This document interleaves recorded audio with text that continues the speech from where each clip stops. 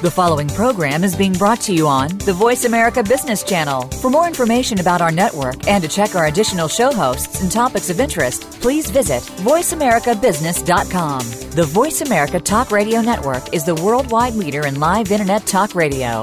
Visit voiceamerica.com. The views and ideas expressed on the following program are strictly those of the host or guests and do not necessarily reflect the views and ideas held by the Voice America Talk Radio Network, its staff, and management.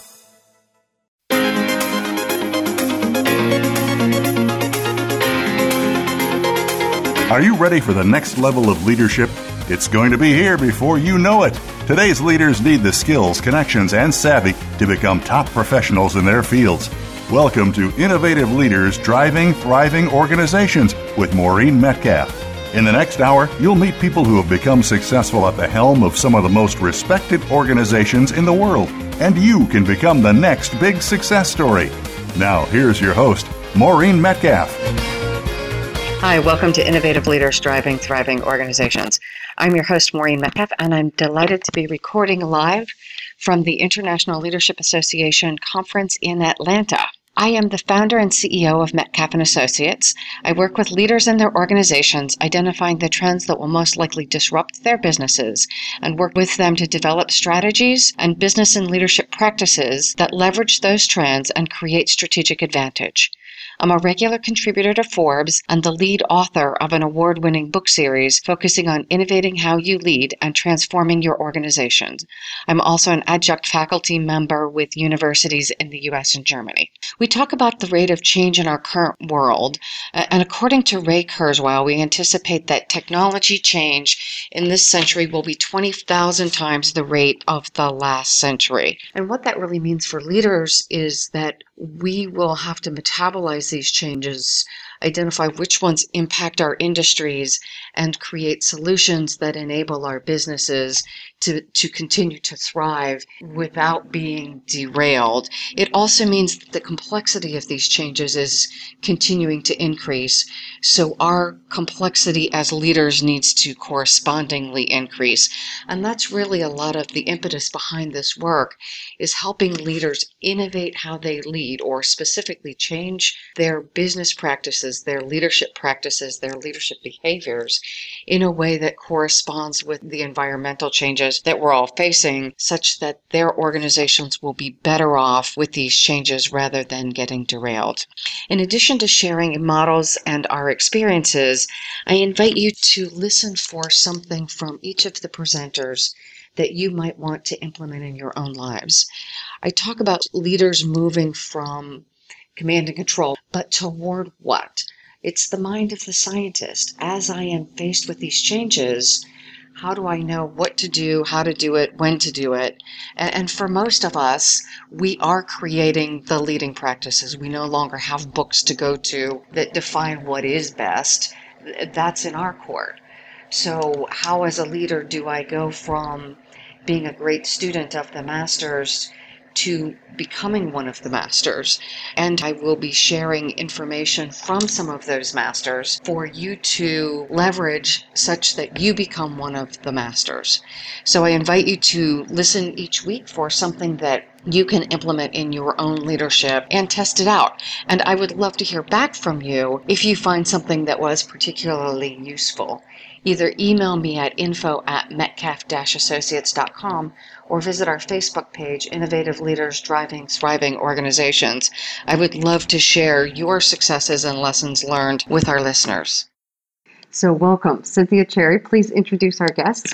And Cynthia is the CEO of the International Leadership Association. I'm delighted to be at the annual conference for 2016 in Atlanta.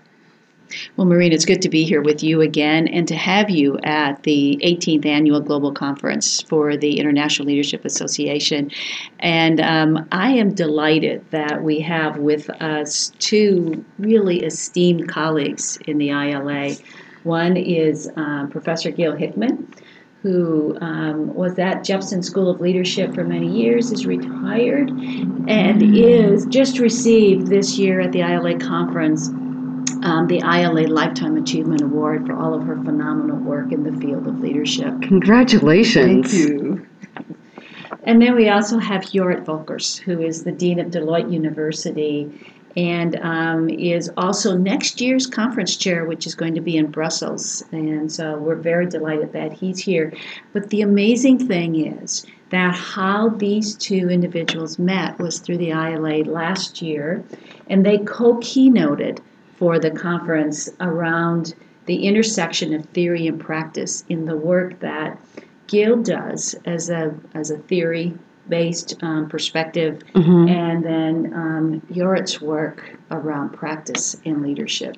And so you're with Deloitte University. Yeah, okay. With Deloitte University EMEA, so I'm responsible for the whole EMEA region. So it'd be interesting to hear what Deloitte does as a consulting firm to invest in leadership development. Well, we are not only consulting, it's also audit, tax, and financial advisory, so it's a bit broader. But we came to the conclusion that the way people are trained on universities are not well enough for them to work in our practices. So we started a whole program of developing trainings for the people who work for us in all levels to educate them about business advisory, but especially about leadership. Okay. And we came to the conclusion that the leadership elements that we have in our trainings are not sufficient enough, and they are not equipping people for the jobs that they have to do. So, sorry, I'm just going to jump into this a little bit. I came out of Accenture or Anderson Consulting. Okay. So, I came in as an experienced hire, and we would go off to St. Charles, which was our university. How does this work at Deloitte? Because you've got new hires, experienced hires. It's basically the same concept as you had with Accenture. Okay. As you know, a lot of people from Anderson joined Deloitte, so it's it is a bit of a circular community. Exactly. But I'm not old Anderson. I'm old blue, to say so. And, okay. So we picked up the idea again. We are now the only ones in of the Big Four who is doing this. Oh, really? Yeah. So what is the differentiator? You're choosing to invest in this. Well, does this mean we should all switch to Deloitte? Of course. We think it's if we want to be the world's leading firm, then you need to invest a lot in your people, and this is what we are doing: investing in our people, in the development. And yes, from when they enter our company until they are retired, we are also training people just before retirement.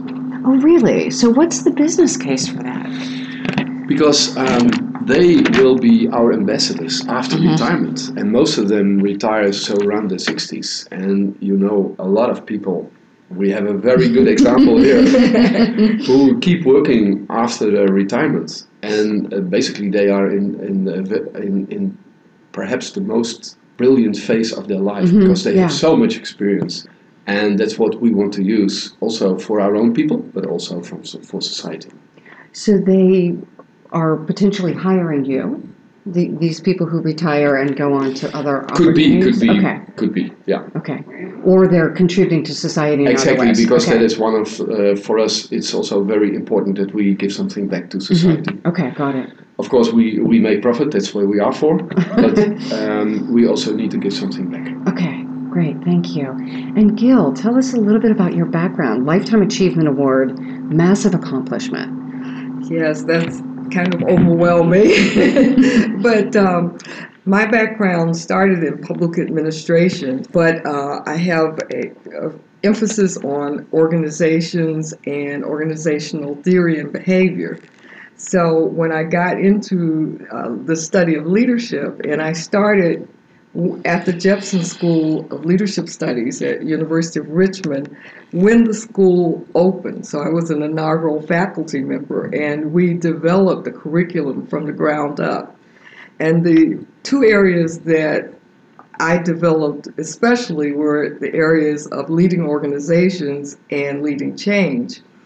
And because there was so little material to teach from in those days, because we started in 92, I developed a leading organizations textbook with perspectives for a new era. So I tried to slant it toward what how we would lead organizations into the future, which leans more away from the great man theory and more toward shared and collective leadership. And so I developed a framework around which to look at how one would lead in this new era. And it has a lot of shared leadership. It functions on the principle that leaders and followers lead the organization together. Mm-hmm. And I actually don't use the word follower, I use the word participant, because people in this process lead together toward these new futures. Mm-hmm. Especially because, as our speaker said today, the world is so complex that one person really doesn't have the answers. In the leadership role today, you need people who know how to gather great minds together to solve difficult problems. And that's kind of how the text is arranged. So it's now in its third edition. Wow. And so York and I, last year, had a conversation around our concepts of leadership and how to teach leadership, and we are having a wonderful time informing each other from both perspectives. I am a practitioner as well, because I'm a kind of odd academic. I started as a practitioner in the public sector, so I had experience in city government, state government. I had been a dean, so I always integrated theory and practice in my own work. Mm-hmm. And I think that's one of the reasons that York and I work well together, because I think we both do that. So say a little bit more about how you both do that, because, as you pointed out, how we teach leadership and how we lead is evolving day by day. Right. Well, for instance, what we are looking at is, in Deloitte, we developed a leadership framework. Okay. Which was done several years ago. Mm-hmm. And basically, if you look to the wording, it's a very good framework. But we came to the conclusion that a framework alone is not enough to really educate people in leadership. And that is leadership from a small team. We heard today that the smallest unit is around 10, 15 people. Okay. Until leading the global firm. So if you would apply only that framework, it's not enough anymore. Mm-hmm. As we just said, everything is evolving, and also that needs to evolve. So what I started to do is reading Gill's book, which is, by the way, one of the best books on leadership, because it covers not one theory on leadership, it covers basically all the theories that there are at this moment on leadership. Oh, interesting. Okay. And what we are now currently doing, and that's a project where Gill is also involved, is that we are looking at what kind of leadership do we need to educate people in, on which level. And we now came to the conclusion that there are some forms or some theories on leadership that you need at all levels. Okay. So, for instance, it was today we heard in the lecture that listening is that is something you have to do at all levels. Okay. But there are also things, for instance, crisis management, which, of course, you can, in a team, you can have a crisis, but if you have a big organization, you need that skill. And what we call now the step-ups, that is, at a certain level, you need to be educated, not only in the basic skills, but also in the step-ups. So this is where I would have a competency model or something like that for each level within an organization. Exactly. And where we then look at is, if I'm, for instance, a manager, senior manager, director of a partner, what are the circumstances in which the basics that you need to know, how to evolve, and what needs to be taught to people. So what we are not doing is one framework. No, we are looking at the complete set that's out there, and that Gill described in her book. And we are now currently figuring out what do we need. What is really applicant for the situation in which our people work. So can you give some examples of where you have landed on things that are absolutely required? And at which levels? You use crisis management as an example. That is the step up. But for instance, listening, but also there is quite some theory now, but it's not yet finished about e-leadership. Mm-hmm. And in our organization, a lot of teams never meet each other. Right. They work Yeah. globally. Mm-hmm. So what do you need to have and teach people on e-leadership to make virtual teams successful, operating all over the globe? So that is one of the things we are currently very much looking at. And that's another fundamental, so listening, e-leadership, and then we are looking at what layers do we need to have more to put into the leadership education that we do for our people. So the e-leadership idea is interesting. Again, having come out of large consulting and working on projects still that are global, what kind of skills do you teach people? Because it's such a different environment in which to lead than showing up at the office and bumping into people, at the coffee machine or... Well, at this moment in time, we don't know yet. Okay. Because we are working on it. Ah. This is one of a project that we started last year, working together to see where we are going to end. So it's really something of practice and theory working together. So this is where theory and practice will come together.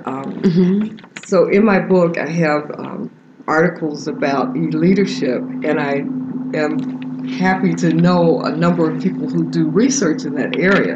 So after meeting with Jorrit at his facility, and I could see what a vital part of his work environment that was, I contacted a researcher in e-leadership, a really top-notch researcher.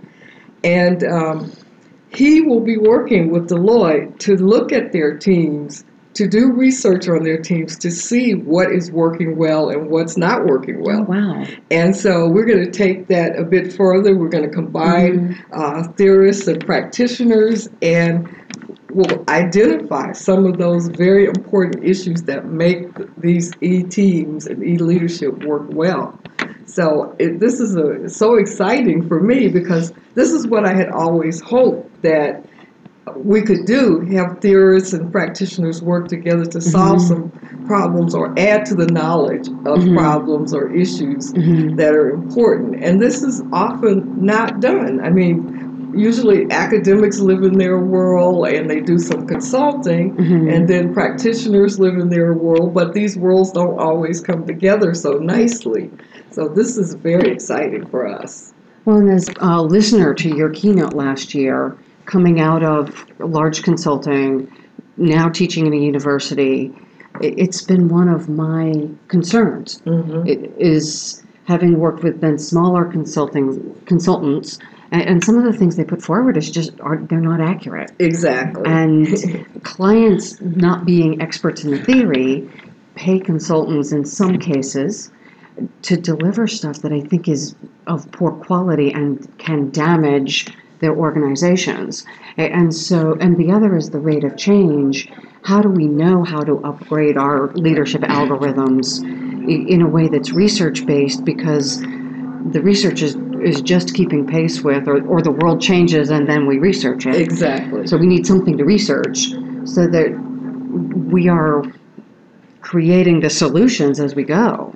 And that is one of the things is also the basis of our thinking, that we are not going to fix things, but as time changes, environments change, we want to have an agile system which we can easily adapt on the changing generations that come in, but also the changing circumstances that we work in.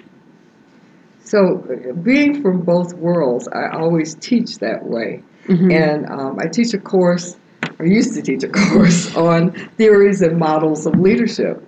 And the way I taught that course is, you would think, well, this is just going to be all academic theory based. But what I would do is I would recruit organizations in the community to have my students come in and do a leadership assessment. And so what they would do is get real world experience interviewing people in the community organizations or business organizations, and I would have them use the theories that they were learning to apply to what they saw in this environment. And it was just absolutely amazing what came out of this, because students then didn't think of theories as these abstract concepts, but they could see that some of these worked beautifully and could help organizations get to the next level, and some theories didn't apply at all. And they could really see the difference. So at the end of this, they would deliver a leadership assessment to this organization in writing and orally. And these organizations would just be so excited and take this material back and start reframing their whole process where they had problems. And I think this is the way you get students engaged in seeing how those two worlds come together. And the thing that sounds brilliant about that is often students come out of school having memorized a bunch of theories. Exactly. And they think, I'm going to go in and apply this, and then they're perplexed when it doesn't look like what I read in the book. And they're also terribly disheartened when nobody wants to do what they've suggested that they just learned in the book. And so we demoralize. Well, we learned that when they go into their internship after they've taken this course, that it's extremely valuable for them, because then they understand, how do I assess this situation? I have some tools to know how to help improve. And the students just find this overwhelmingly valuable. And so they can contribute when they do internships, and they're not just gophers in the process. And when they go into organizations afterwards, we have 13 students at Deloitte, former students at Deloitte. When they go into these organizations afterwards, they are ready to really help. They start ready. Well, which addresses the issue that you talked about earlier, that a lot of students come out of university and then they need to get trained to actually do a job. Exactly, yeah. And that's not a problem, because we don't expect universities to educate people specially for our firm. That's not the idea. No. So it's very normal that you need to do extra things with the people who are coming in. And yet it sounds like with the partnership of academics and large companies, not always small companies, there is a way for students to come out more well prepared. Yes. I mean, absolutely. We can't prepare them technically for the job, of course, but we can prepare them to understand, what does leadership really mean in an organization, and what kinds of things have you learned about leadership that you can, on the ground, start to apply working in a team. They do a lot of work in teams anyway in our program, but they also go out and do these works in teams in organizations. So I think they start at a more developed level than some students right out of school.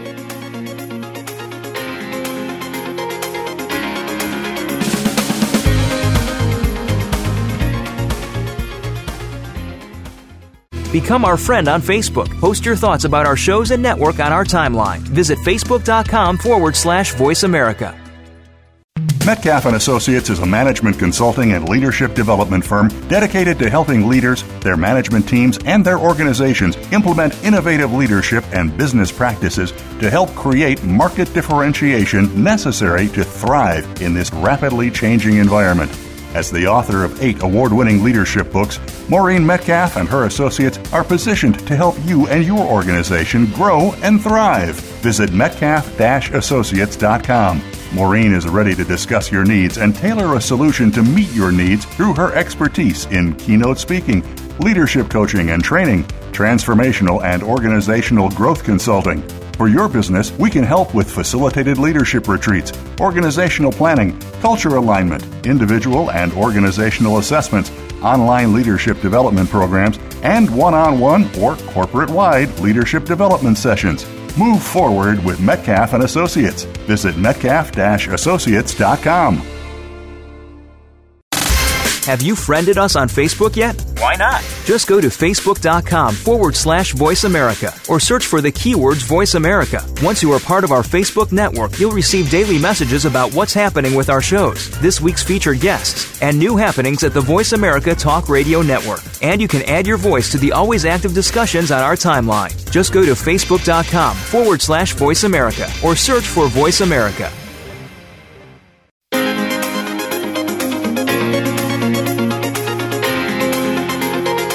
You are listening to Innovative Leaders Driving Thriving Organizations. To reach Maureen Metcalf or her guest today, Please call in to 1-866-472-5790. That's 1-866-472-5790. Or send an email to info@metcalf-associates.com. Now, back to this week's program. So this is Maureen back with Jorrit and Gill. Jorrit, you mentioned something about agility and speed of change.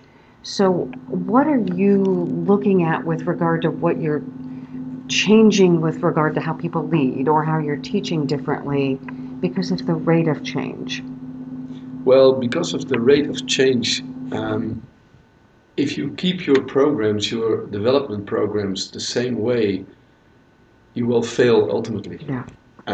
So what we need to do is permanently look at the programs that we run and refresh them or redesign them or scrap them because they are not up to speed anymore given the circumstances in the marketplace, but also the generations coming in change. How often do you need to do that? We are now currently refreshing our programs every 2 years, a minor refresh, and every 6 years a complete refresh. Oh, wow. Okay. But that 6 year might even go back to 4 years. Okay, as the world accelerates. Faster than it does today. Gill, you mentioned something about the great man theory. Yes. And I have been in an interesting debate with a colleague. So I would love to hear your opinion on what it is, because you mentioned it, and I'm not sure all of our listeners know the term, and pros and cons of it. So when people first started to study leadership, which really goes back to the classics and Plato and Aristotle and all of those great thinkers, they looked at the individual leader and what the individual leader could offer. And so the studies were around their characteristics, their leadership style, and that was important, but they were never able to come up with a list of characteristics that all leaders should have. And so then leadership studies started to look at leadership from other perspectives and started to look at things like the context of leadership, the participants in the process, which are leaders and participants or followers.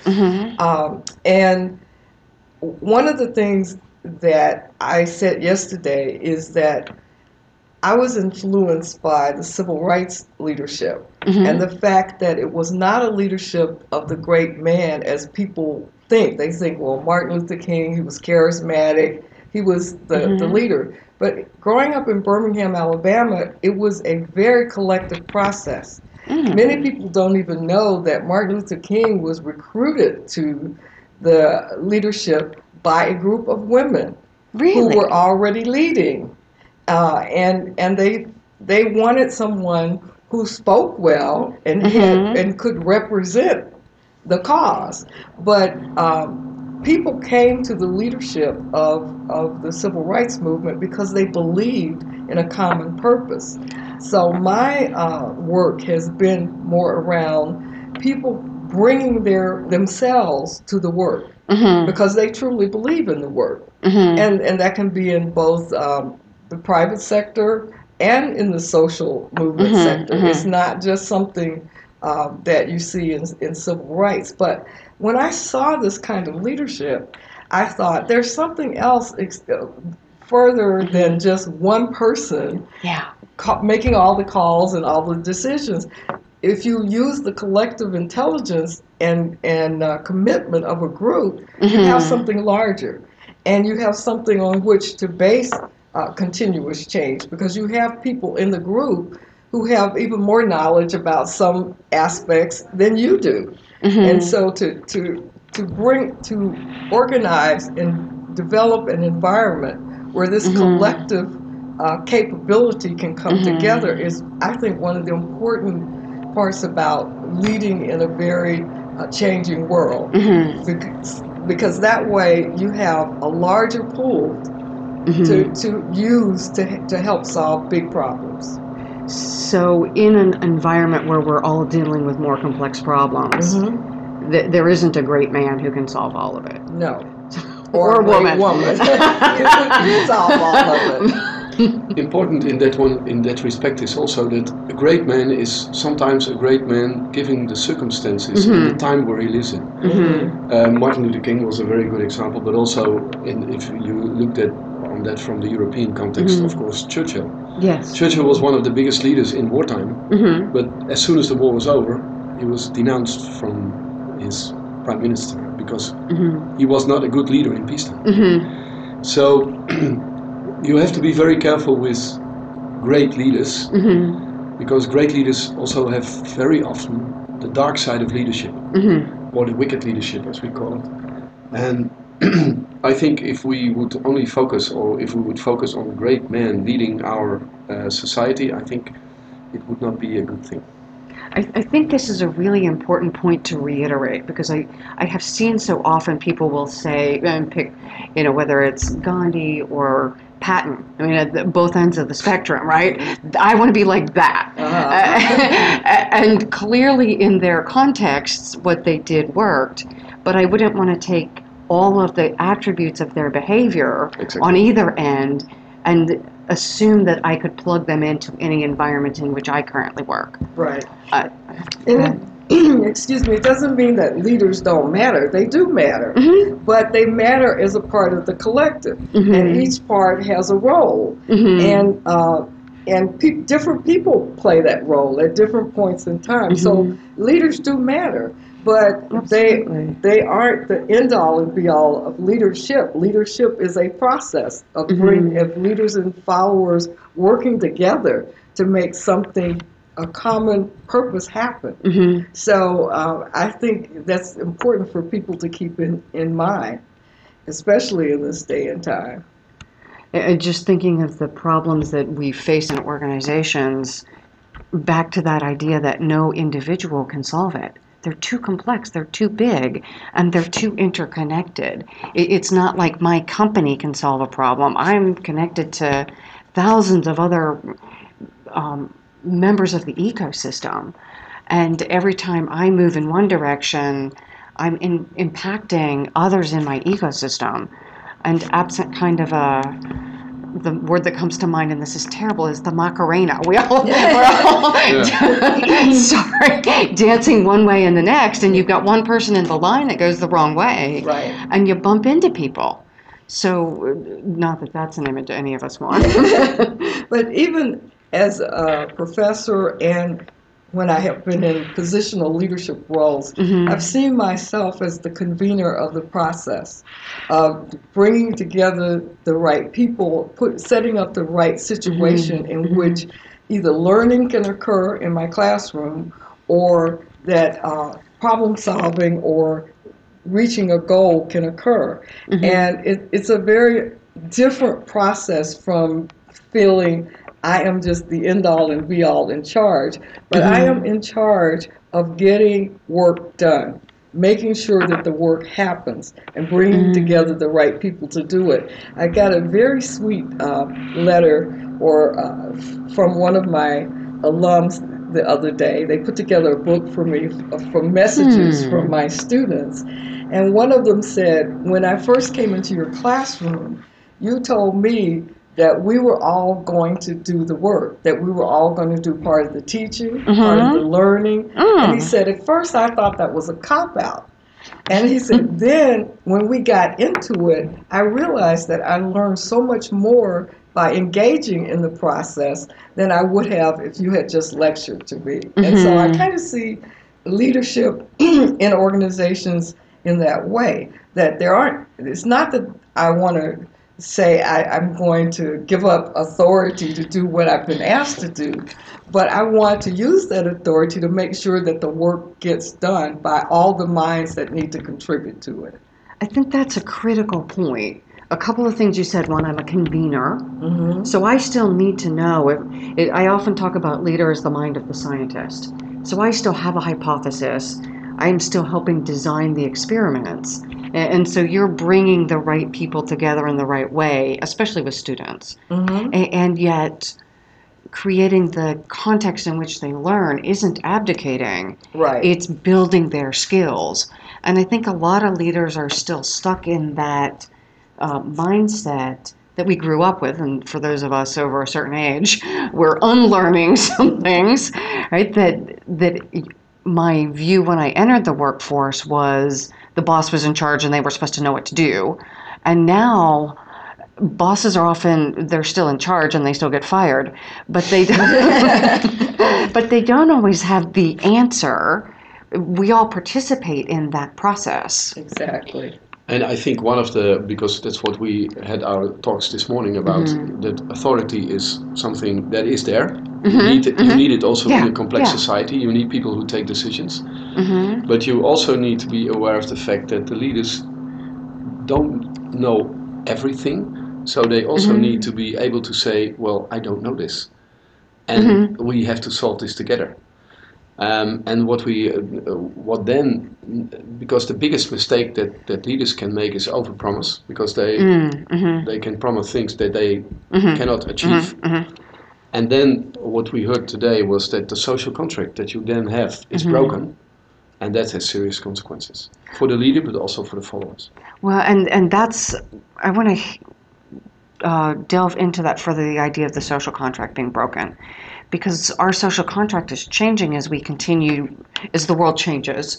So I'm thinking of the idea that any one of us could live to be 100, and yet people retire, and they assume that the money they've put into the system will support them, and yet my longevity changing impacts the social contract that I should retire at X age, but that contract was negotiated when I was a little kid. And now I think you are talking about a problem that nobody in this world at this moment has a real answer. And every leader who now states that he can solve this problem is lying to the people. So one of our presidential candidates may be off base. Yeah, but that's more we are from Europe, that is quite you different. Don't care about that. Well, we care a lot. We are looking very much forward to what is going to happen here. Yeah. Well, and you have similar issues. Every country has people aging now, and the issues of retirement are the same issues everywhere in the world, especially in the Western world. Yeah. And especially with the interest rates being so low, all the money that you save is now not giving interest anymore. Yeah. Well, so now the problem is huge, and we didn't solve it, and nobody can solve it at this moment. And all of the great things that are happening in medicine that will extend our lives also create a different challenge for those of us again. One of the solutions could be that we stop that. But I think that will not be popular. Please don't do that. Yes, so bright minds, I'm sure, can come to a different solution. Yes, I hope so. Absolutely. Yeah. And yet the point of social contracts being renegotiated, those things that were true when I came out of college and had an assumption about what retirement looked like, those are not even fathomable right now. And the idea that we need to continue to upgrade our algorithm again and how we think about it and expect that contract to change. But the truth is changing because the context is constantly changing, and that speed is going so fast. Agility is, I think, one of the most important things, also in leadership. Agility and adaptability to new situations. So how do you teach that? Not to give away trade secrets for Deloitte. To be honest, I don't know yet. That is a question we are, of course, raising. How you teach people to be agile. We know that people from out of themselves are agile. Because people can adapt very easy to different situations. But to get that really into learning schemes, that will be quite a challenge. And organizations. And organizations. And one of the people I interview regularly is a brain scientist. And he talks about the importance of, we build these neural pathways and they kind of keep us alive, right? So I have a routine of getting dressed when I get up in the morning. And this means I don't walk out of the house with no clothes on, right? I mean, there are good reasons why our brains are built the way they are. And yet they're almost built in opposition to agility. Yeah, and it was also said today, our brains are formed million years ago, and they now have to operate in an environment that is changing so fast, while our brains are still somewhere in the prehistorics. So do you guys address the neurology and neurobiology of how do we teach leaders? Because it seems like there's a behavior that is also reinforced by my neural pathways. And as a leadership person, it's something I talk about, but I'm not as informed as I'd like to be. And that counts for me also. Yeah, people are beginning to study that in leadership studies. There are articles on evolutionary biology and leadership, and there are people studying the brain and leadership, and that's a very new field, but it's very important to all the things that you talked about, the fact that people are living longer, our brains are wired certain ways, but how do you get people oriented to wanting to understand new things that are coming about? And, in academia, I think you're kind of wired to wanting to learn about new things all the time. So, in practice, not always, right? Learning gets in the way of delivering. Yeah, exactly. Billable hours and such. Yeah, and I know I was saying recently that I'm doing some research on leaders in personal crisis. That what do you do if the leader has a personal crisis? How does that leader deal with himself or herself, and how does the leader deal with the participants and team? And in order to do that, I had to learn some new software. And I said, well, this is really building my capacity, because you have to be willing to say, okay, I don't know anything about this, but there's somebody out there that can help me learn this. And we got a recent graduate from the university who had learned this software to teach me how to use this software. So this is what you have to be willing to have younger generation people teach you how to use the things that they grew up with. And you have to be very open to that. Well, and again, that's a paradigm change from, again, my parents who were supposed to know everything. Exactly. And now you've just won a Lifetime Achievement Award, right? And you're getting help. All the time. Right. Continuing to learn and unlearn. Exactly, because I started doing qualitative research, like interviewing and things like that, when that wasn't a popular way to research.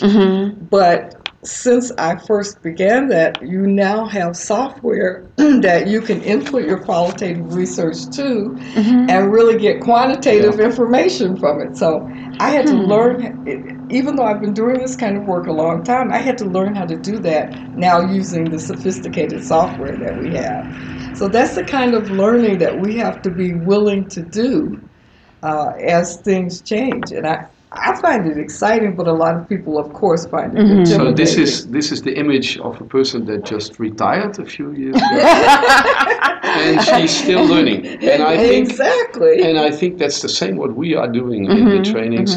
You never retire from this. It will be permanently changing, and you have to, at some point in time, you need to decide, okay, this is what I'm taking into, and the rest we wait for new research what will be done. But we never retire. Well, and many of us won't get to, right? Or in a traditional sense. And I can't imagine retiring, moving to Florida and playing cards all day. I mean, that was something that was prescribed. But the good thing is you get to invent your next life. I mean, you can decide that I've had it and I'm going to rest and be in the sun. Or you can decide that those research projects that you didn't get to do while you were working, you're going to do now. And that's kind of what I've decided. So as we come to a close, I would love to hear from both of you. I mean, you guys are kind of global rock stars in this field, right? So we've got listeners who don't get to hang out with you in person. What do you want people to take away from how did you get here? What did you do to become a Lifetime Achievement person? And what did you do to lead EMEA, Deloitte University? And these are both massive accomplishments. And so what's different between you and other folks who haven't been able to make this level of success? It's a really hard question to answer, but short answer. All I can say is I believe strongly in standing on the shoulders of others and learning from them. And then learning from not only the people who came before me, but the people who are younger than I am. Because you have so much to learn from both sides of that. And also never stop learning. I mean, even though technology might look frightening, somebody can break it down to you. You know, so if there are frightening new technologies or changes developing, dive into it. Don't be afraid. Even if you, what's the worst thing that can happen? You make mistakes, so you can correct them. Well, and with that scientific mindset, it's just an experiment, right? Yeah, exactly. It's not a failure. It may be a poorly designed experiment in my case. And so now life has really become an experiment because there's no one way to do it. There's no one way to retire. There's no one way to have your career. I did my career, academics would say I did my career backwards. I became a practitioner and then an academic. Oh, actually, I did them simultaneously because while I was a practitioner, I was getting my PhD. And when I finished my PhD, I was recruited to academia. So flexibility, as much as you can develop it, is really critical. Cool. Thank you. And Jorrit? Be curious, be open-minded, set goals. But then, if you are in the neighborhood of your goals, set your next goals. If you are disappointed, go on. Get over it. And get over it. And then don't look back in regret, but look back in what you learned from what you did wrong. And I think if you have that mentality, you will come a long way. At least that is what happened to me. Thank you both. It's such a pleasure to get to sit here with you in person and have this conversation. Thank you. So I'd like to thank our two speakers and move into a bit of a summary of what I heard from them and also talk about the idea of being a pracademic. Pracademic is melding of the word practical and academic, and it involves resolution to challenges with practical actions that are matched with correct academic theory. So let's give an example. John was the president of a third-party distribution company that provided retail products and services to business. He'd been very effective over the course of his 40-year career. He was keen at spotting industry trends and shifting the organization to take advantage of changes he saw on the horizon. His skills created a financially strong organization over decades. And yet, like many of us, or all of us, he had blind spots in how he treated his people and his perception of his own ability as a leader. He saw himself as the quintessential successful leader, and as the world changed, he continued to lead from the stance of command and control, which was what made him successful over this number of decades. Over the last few years of his career, he fired a highly successful CIO, and because of that firing, most of the team left. And this CIO was highly research-based, which was a conflict with the president, and therefore the president discounted the CIO's contribution as being one of not practical. In one instance, the CIO had made a change to technology hardware and processes that allowed the organization to avoid a multi-day outage because of a technology issue and someone stealing their cooling equipment, of all things. So this solution that the CIO brought to the organization helped them avoid a multi-day outage and allow the organization to function and serve their clients in a way that they could not possibly have done using the prior approach. Unfortunately, the CIO's approach to technology was viewed as gold plating or spending too much money on cool stuff rather than absolutely business critical decisions. So that experience really shaped one example of why I believed that even well-seasoned leaders needed to also rely on academics. So full disclosure, I do consider myself a pracademic. One of the differentiators of my company, Metcalf & Associates, is staying connected with the research community and being involved in that research, and then translating the research that I find to be most valuable into practical and cost-effective solutions. I do this because I have found that this research has helped me solve some of my biggest professional problems and open doors that wouldn't have been available to me without that research. So I want to make a clarification. When we talk about research, often people think of academic institutions and universities.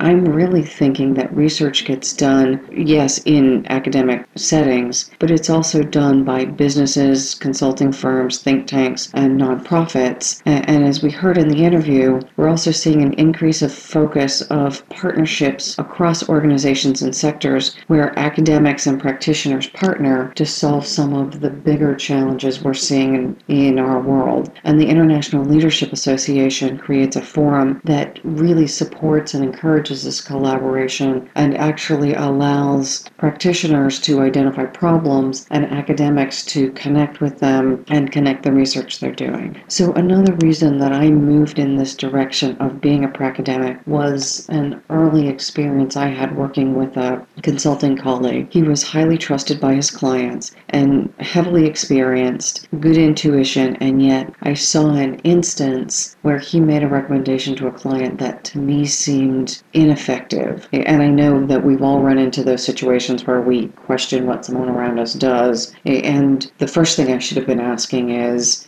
who am I to ask that question, because I have less experience? And so I looked to the research to really understand my concerns before I approached him. And what ended up being true was his work was contrary to the research. In some cases, work being contrary to theory is fine and it reflects his brilliance in tailoring something. In this case, in fact, his contrary to research was truly an ineffective solution, as time proved, and again raised the question for me, if I want to produce the best value for my clients, how do I test my thinking against what researchers are doing and in fact integrate their solutions into my offering to provide my clients the most valuable set of solutions? So here are the top 3 reasons for me to marry this research and practice, both being foundational. So well-researched and proven models help me to identify possible risks, because for any of us, even working across consulting firms, we've run into a limited number of opportunities to implement a solution. And for most of us, we are trying to find the most cost-effective, least invasive solution to solve an immediate problem. We're not necessarily looking for the most robust solution. So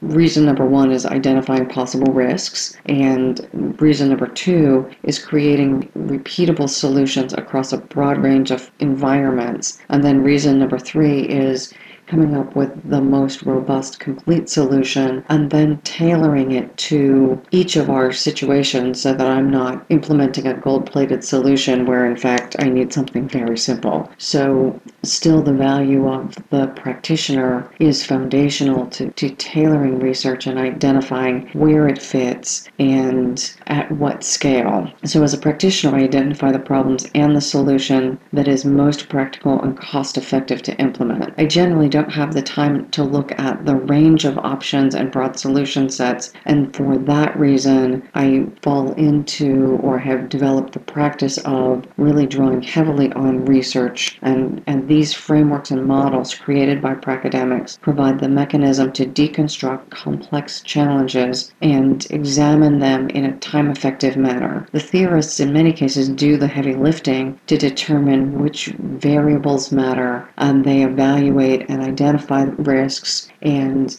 build out more repeatable, complex solutions that are most likely to be effective. Because skilled leaders are busy leading their organizations, in many instances they're not able to do the work of a pracademic. That they're different jobs in essence. So as a pure organizational leader, I am best partnered with someone who falls more in the bucket of pracademic, so that I, as the leader, spend as little time staying current on the research, because that doesn't make my organization more effective. What makes the organization more effective is for me, as the leader, to focus on the work and pull in someone who is more versed in theory on a point solution basis when I need them. So if your organization has a problem where you could partner with a researcher who would be able to identify a more robust solution, please do consider partnering to solve your problems and contribute to the larger body of research, because we all benefit from that. As leaders, we face a world that's becoming ever more complex by the day, and I found one of my success accelerators is building the ability to contribute to the research in a way that differentiates my organization, because it allows me to adopt new and practical research more quickly than my competitors. While contributing to research allows me to solve problems that many of my competitors also benefit from, I'm positioning myself to benefit more quickly and create that competitive advantage. And part of that advantage comes from our culture that is committed to research. So while everyone benefits, the business case for me is to benefit more quickly. And so my question to you is, how does your organization bring together problems, practitioners, and academics or researchers to create the most robust solutions and minimize the implementation risks? So thank you very much for listening to this show. We are innovative leaders driving thriving organizations. And I would love to get your feedback. Please email me at info@metcalf-associates.com or join our Facebook page, Innovative Leaders Driving Thriving Organizations. Either way, I would love to hear your feedback, and let me know as you listen to these interviews and try some of the suggestions we've made, what's worked for you and what hasn't. I would love to shape our shows to be more helpful for our listeners. Thank you again.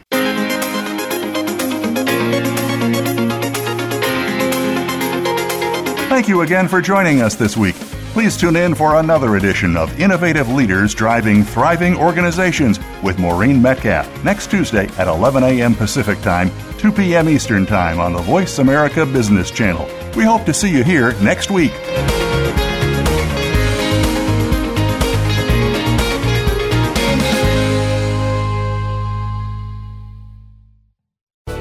Thanks again for listening to the preceding program, brought to you on the Voice America Business Channel. For more information about our network and to check out additional show hosts and topics of interest, please visit voiceamericabusiness.com.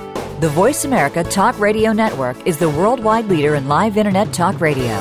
Visit voiceamerica.com. The views and ideas expressed on the preceding program are strictly those of the host or guests and do not necessarily reflect the views and ideas held by the Voice America Talk Radio Network, its staff, and management.